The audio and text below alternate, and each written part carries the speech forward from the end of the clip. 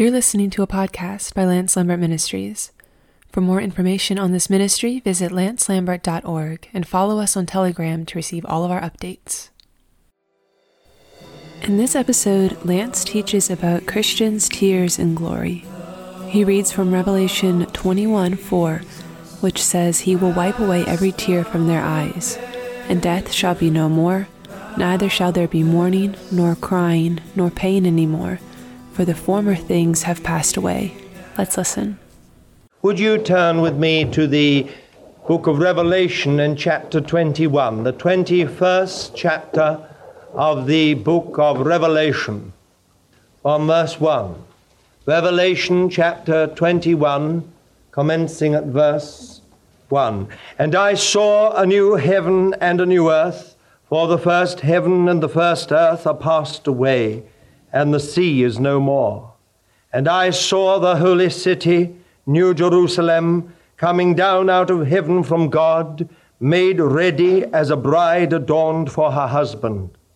And I heard a great voice out of the throne saying, Behold, the tabernacle of God is with men, and he shall dwell with them, and they shall be his peoples, and God himself shall be with them, and be their God.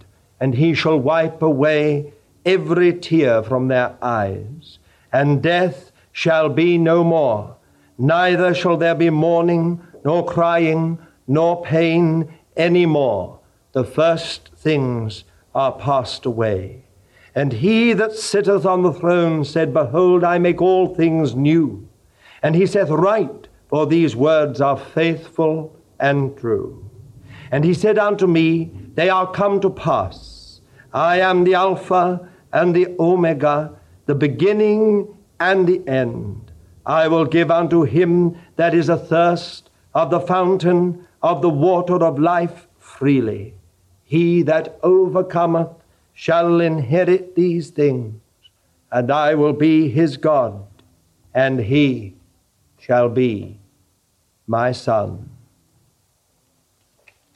Revelation chapter 7, the 7th chapter of Revelation,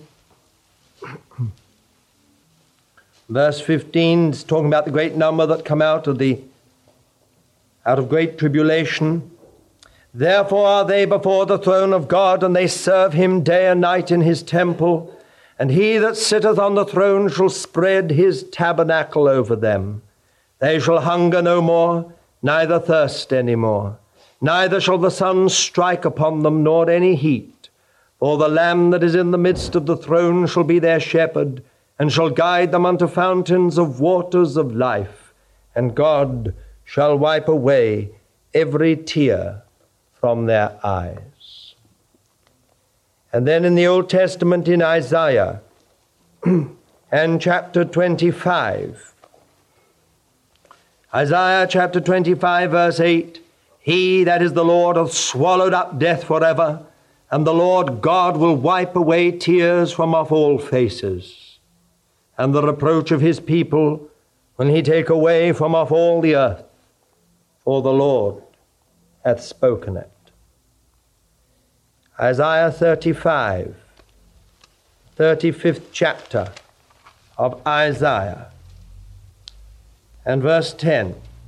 "And the ransomed of the Lord shall return and come with singing unto Zion, and everlasting joy shall be upon their heads. They shall obtain gladness and joy, and sorrow and sighing shall flee away."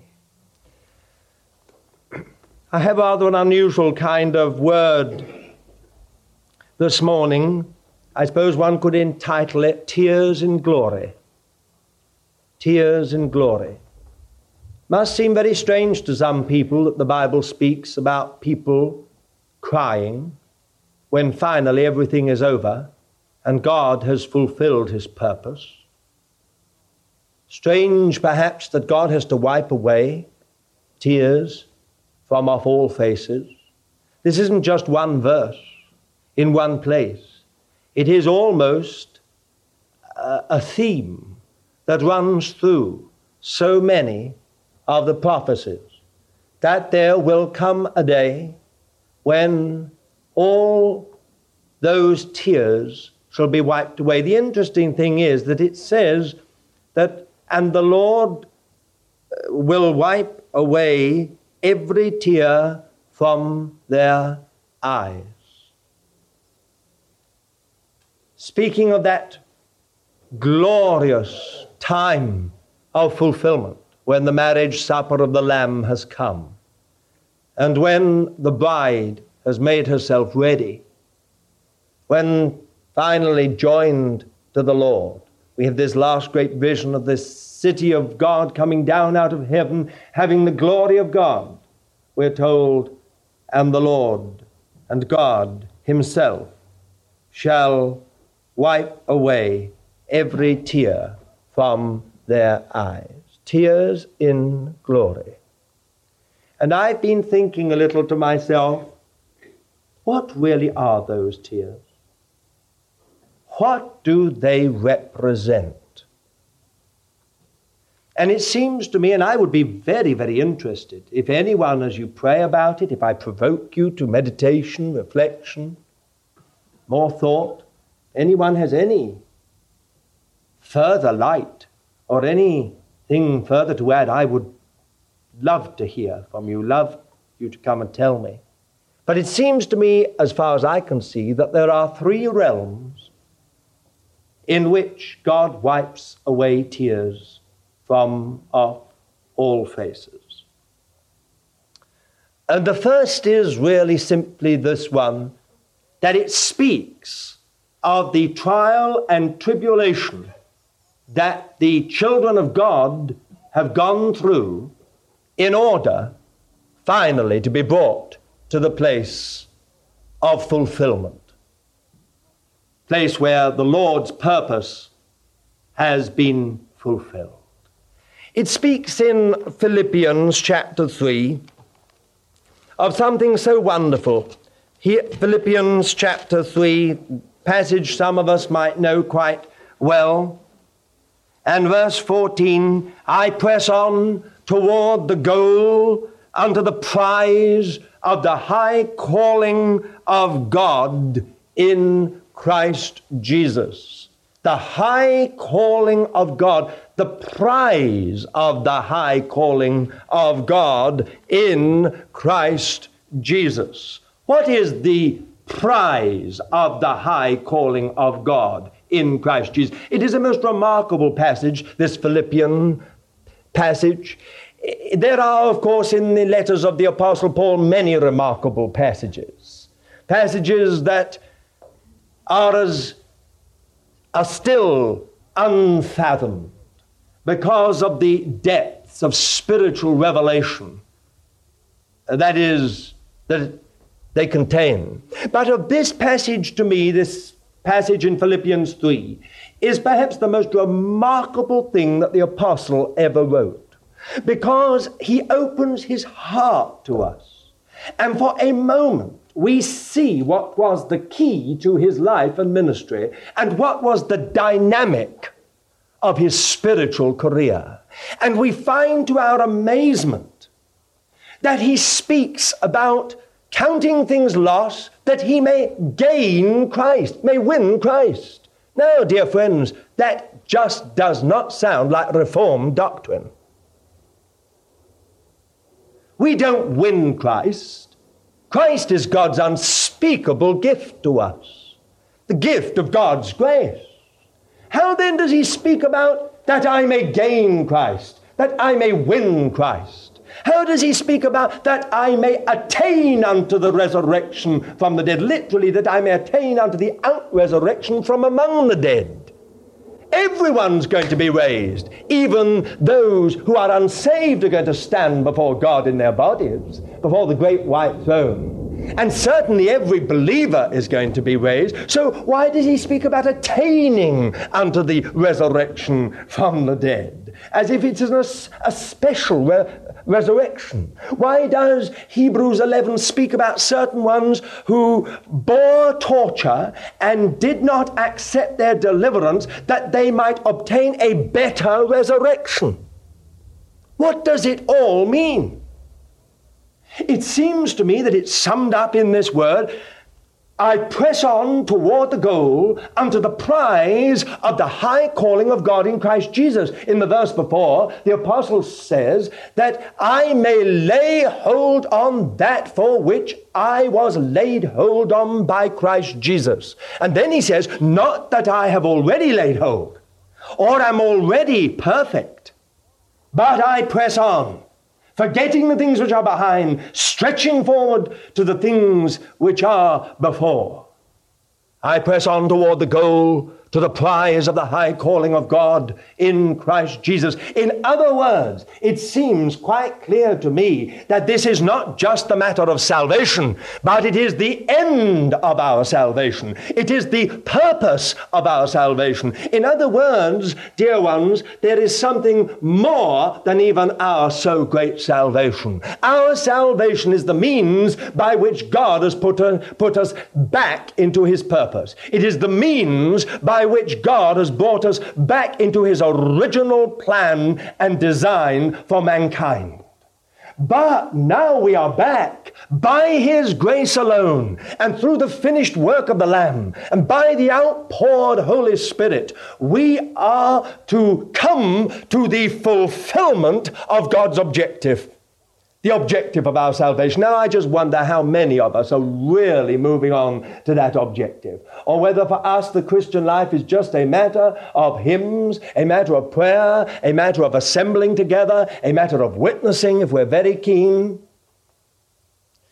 If it is really just a matter, really, well, yes, there's salvation. Some would say there's something more than salvation. There's a second blessing. That's the end of the Lord. Others would say, no, there's something more than even a second blessing. There is the baptism of the Spirit. That's the end of the Lord.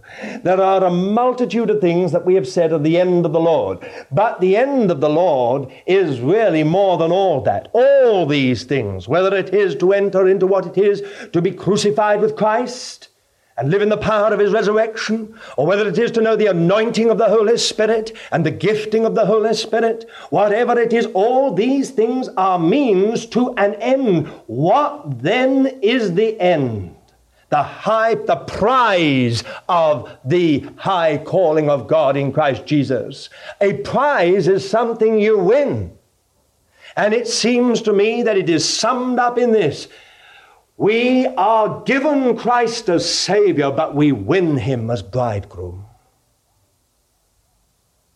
By the grace of God alone, by the appropriation of all that God has provided through his grace, we come finally to the place where we're joined to him forever as his bride. And that's how the Bible ends. And it is a most remarkable end, isn't it? We have on the one side this picture of the bride, which is a symbol of intimate union and communion.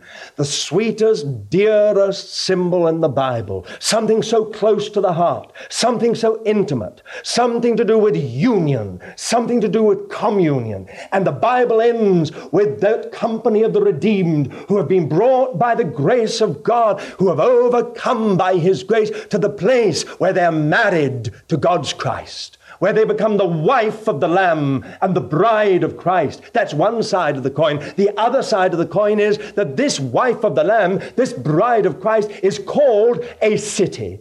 She is called the New Jerusalem. She is called the city of God. And we find that a city is symbolic of government. It is a center of administration. It is a center, the seat of government for a whole area. A capital city is the seat of national government. It's where the government of the whole nation, of the whole territory that belongs to that nation is centered supremely. And so we have a city. And that's the last word in the Bible. Not he shall reign forever and ever. That is the most blessed and wonderful truth. But in Revelation 22 and verse 6, I think it is, says, and they shall reign forever and ever. It says, and the throne of the Lord God, the Almighty, and of the Lamb are there, and his servants shall serve him, and they shall see his face, and they shall reign forever and ever. The Lamb and those that have been joined to him, they shall reign forever and ever. Now, my dear friend, if that is the prize of the high calling of God in Christ Jesus, by the grace of God, I want to obtain it. That's what the Apostle Paul saw. It revolutionized his life. It became the dynamic of his ministry, of his service. He said, I count all things but loss, that I may know him.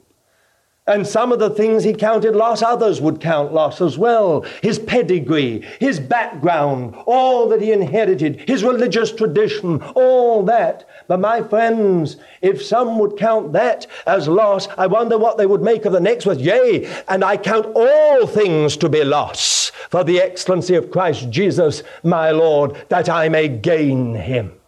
What does it mean? If it does not mean that in some way he has seen something that causes everything else to pale into insignificance. He has been apprehended by the Lord. And as he's seen the Lord, it has changed his whole life. It has become, as it were, the key to everything.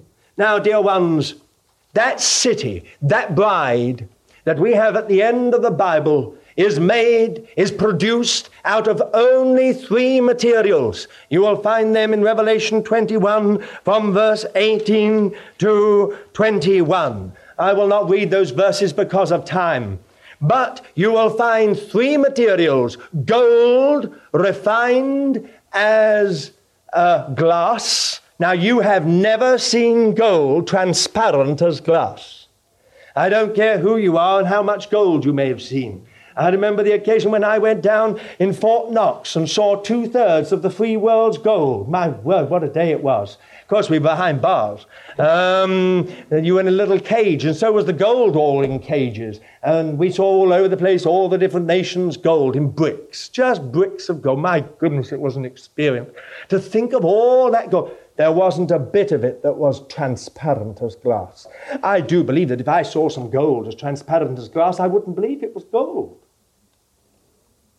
This must speak of gold that has been refined so incredibly that you can see right through it.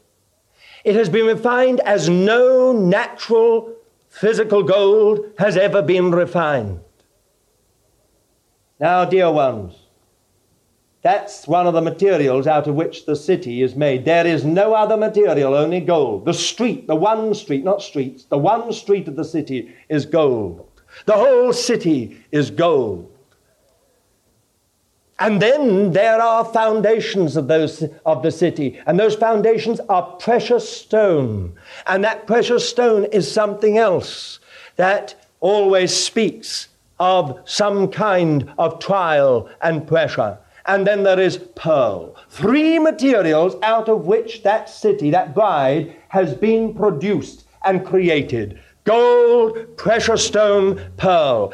Each one of those materials speaking of the Lord Jesus. Each one speaking of one aspect of his nature and life. Now, my dear one, that represents tears. An old divine once said, all God's jewels are crystallized tears.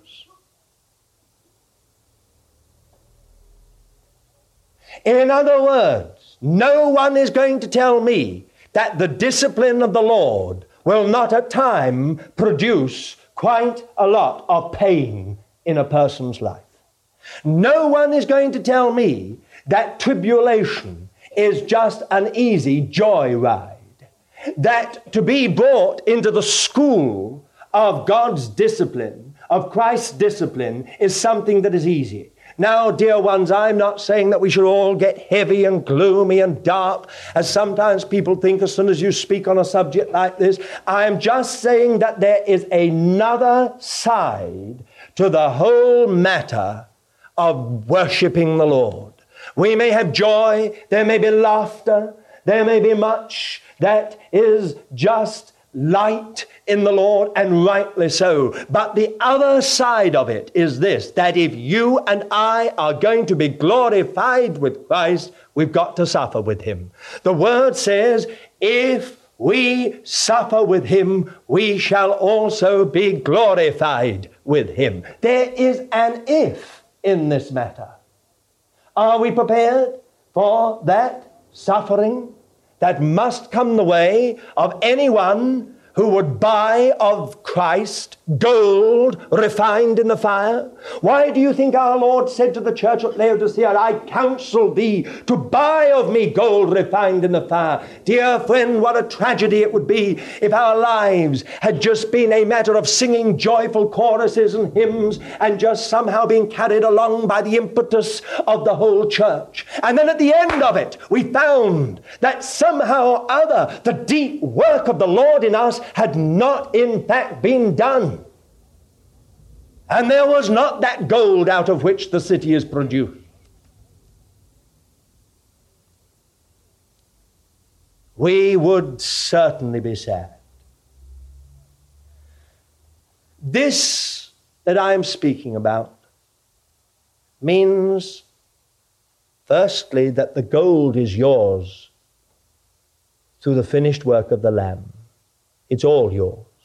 But the second thing is that you've got to buy it. And you buy it by costly experience. There's no other way. People cannot reign with Christ who have not suffered. Even the Lamb himself, even the Lord Jesus, learned obedience by the things which he suffered. He was perfected through suffering. Now, if he who was without sin had to be perfected through suffering, how much more we who have been sinners, saved by his grace. If he is bringing many sons to glory, then he has to bring them the same way. And dear child of God, is it not your prayer, as it must be my prayer, that God will somehow work the maximum amount of gold refined as by fire in my life, so that somehow or other there may be that material produced in me, that out of which the bride is created, out of which the city is produced and built, that Christ in me may become the hope of glory. Dear ones, God will wipe away all tears.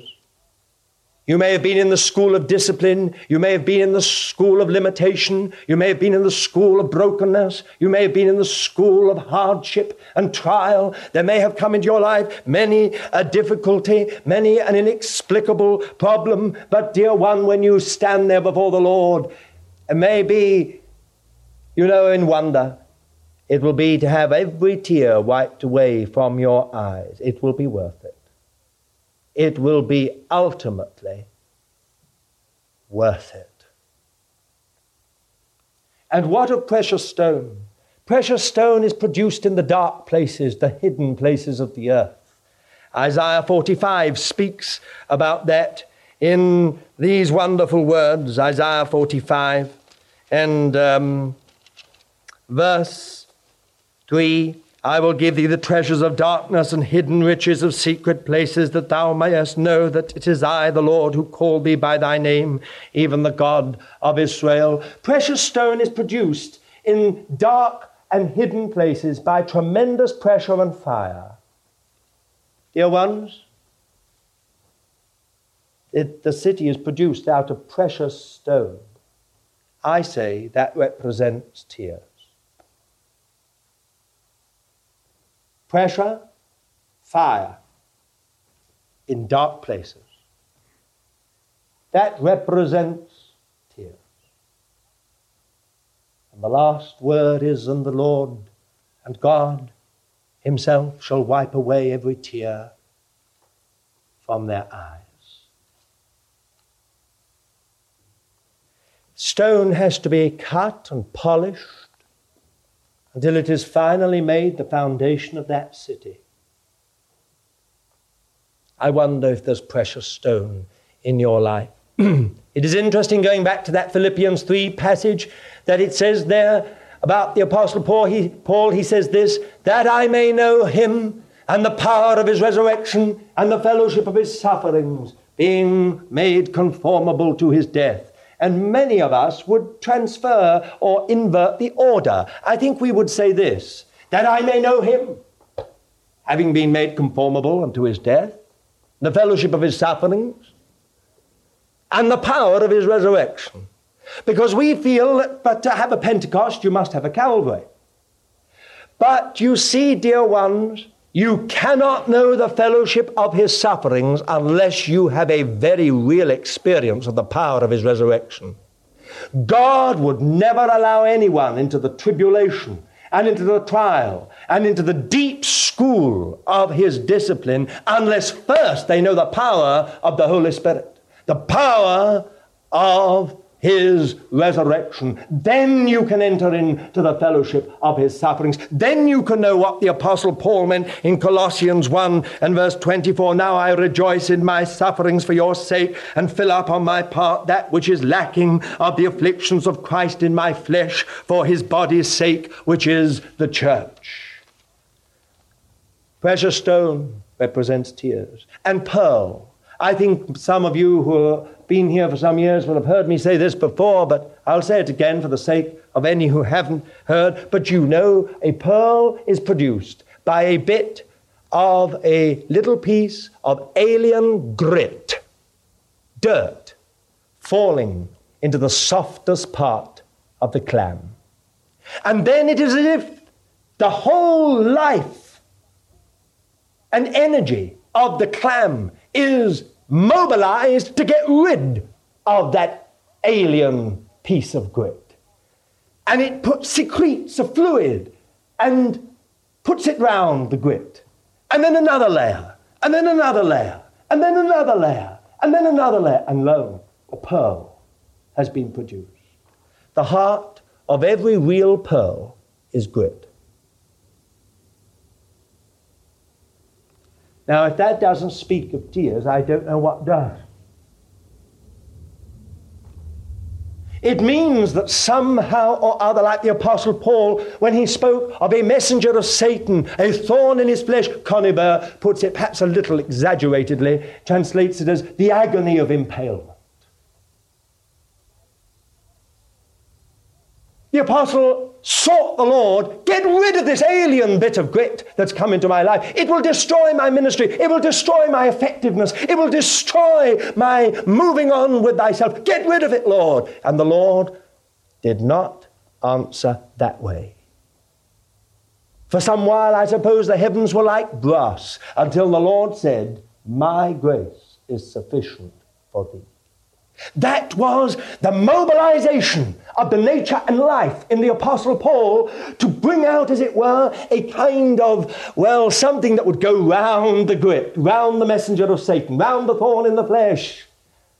A little while later, the Apostle Paul again besought the Lord and asked the Lord if he would again remove this that was destroying his ministry and effectiveness. And again, round the grit came another. And the third time, again, another. That was when the apostle wrote the letter. Maybe if he had written later in his life, he could have told us many more occasions when he sought the Lord, but it was a pearl. Now that city's gates are all made of pearl.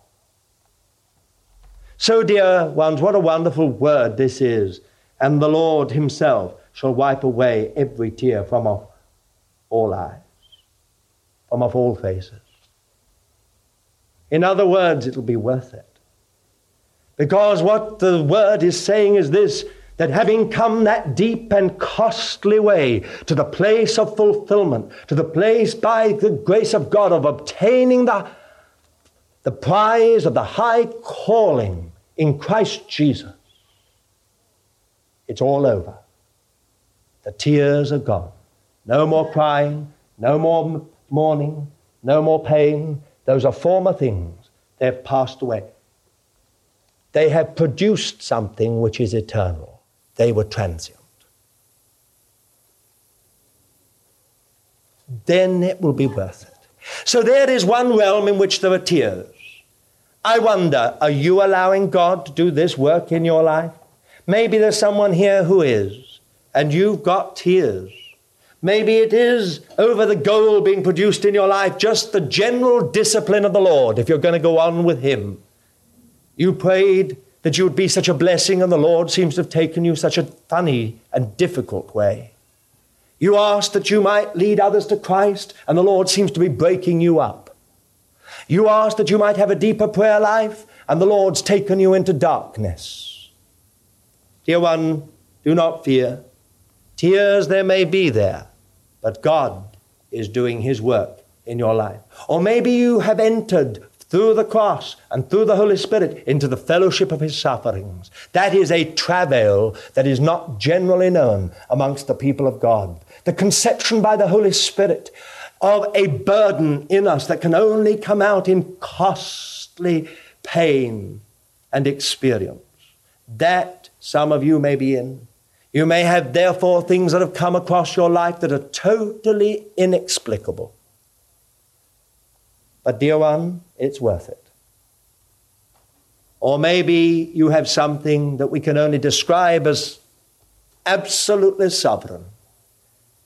You have loved the Lord, and because you have loved the Lord, because you've gone on with the Lord, something's come into your life through the foreordination of God, which can only be described as a messenger of Satan and a thorn in the flesh.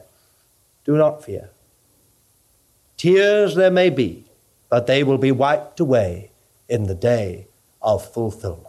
It will be worth it to be in the fulfillment and to see that these things, which were, we shall see, a light affliction, but for a moment, worked for us an exceeding and eternal weight of glory.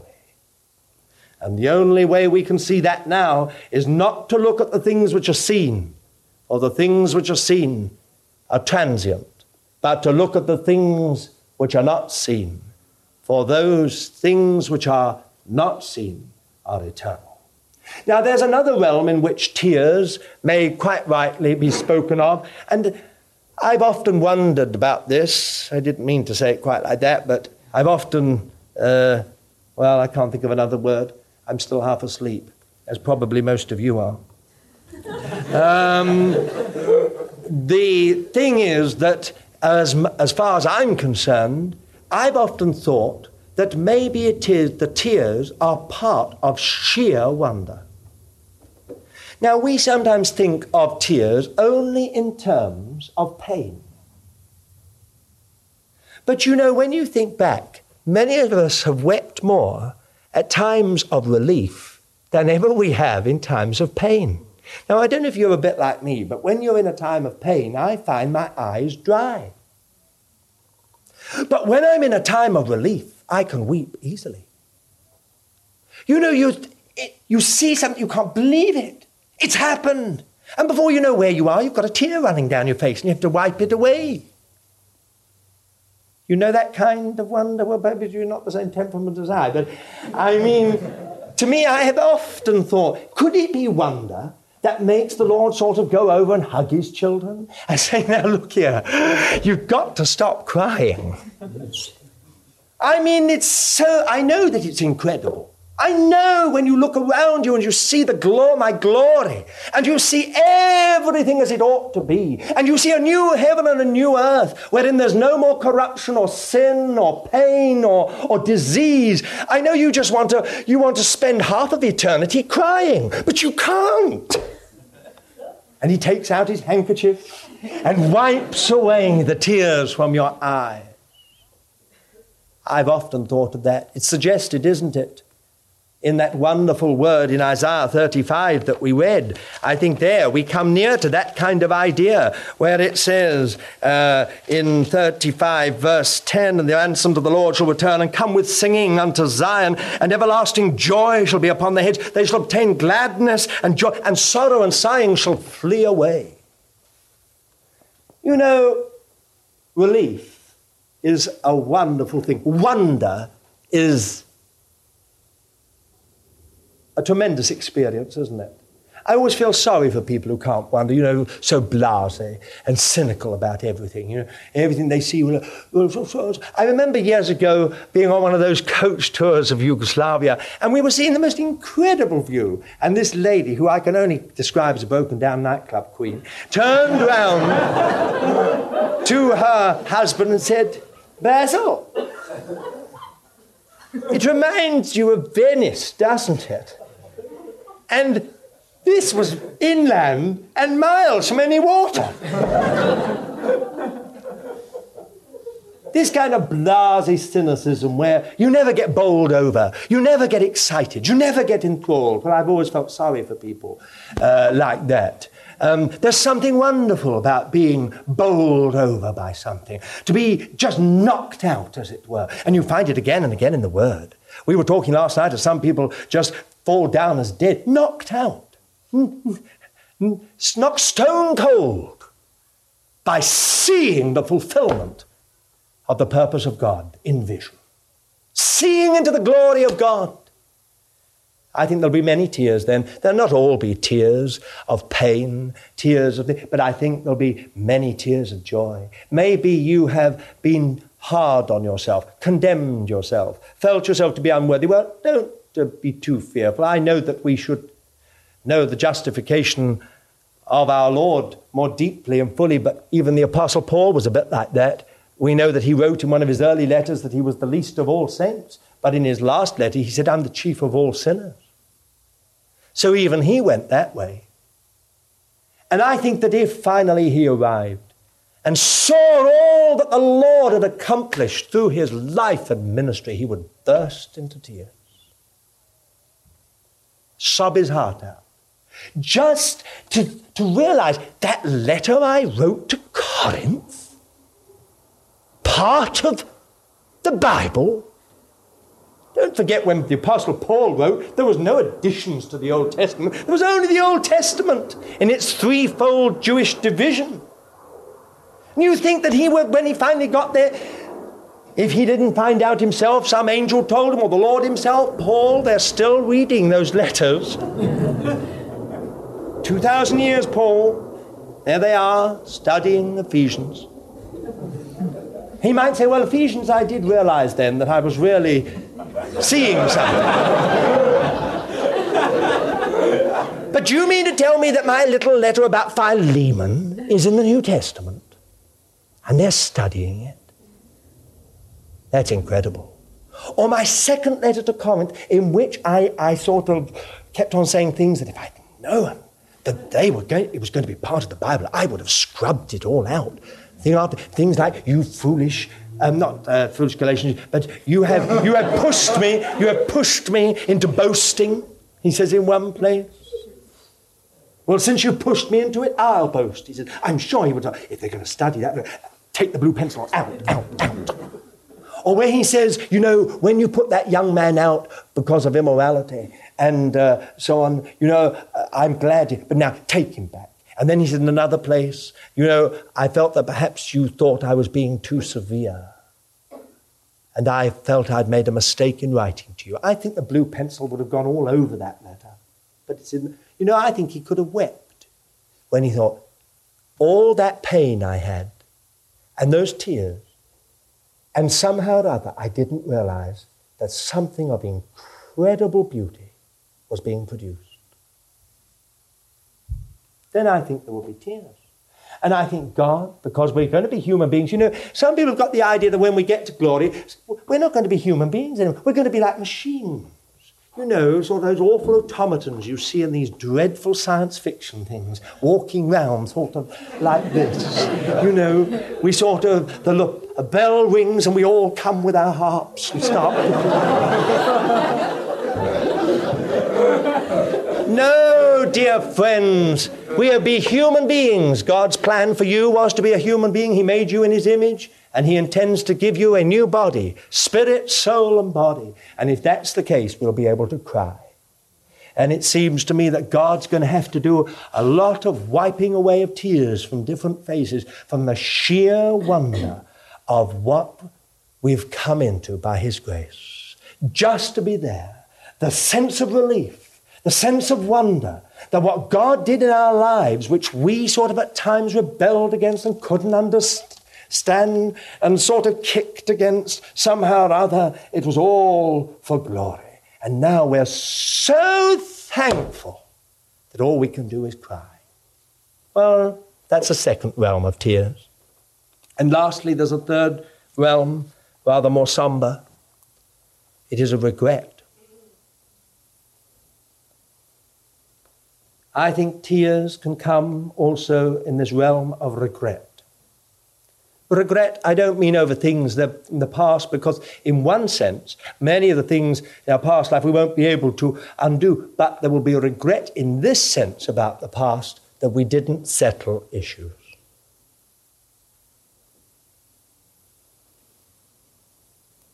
I think that would be very sad, to come into the presence of the Lord and to find that having been saved, we never came to the end of the Lord. Saved so as by fire. Will that not mean tears? If I were to see the whole of my life's work and ministry go up in flame, fire and smoke, as it says in 1 Corinthians 3, wood, hay, stubble, yet be saved by his grace, but so as by fire, by the skin of my teeth, I imagine there will be tears. And then, listen, there will be not a word of judgment from the Lord, not a word of condemnation. He will come, he will put his arms around us and say, now, stop crying. After all, you're in the kingdom. He will wipe away all those tears that come from regret that we didn't let the Lord do what he wanted to do, that we wouldn't obey the Lord in the way we should have obeyed the Lord, that we refused to go in the way the Lord wanted us to go. Dear one, those kind of tears will also be wiped away. May the Lord help us in these little thoughts on tears in glory. Maybe some of you will have some other ideas or thoughts as you pray about it and think about it.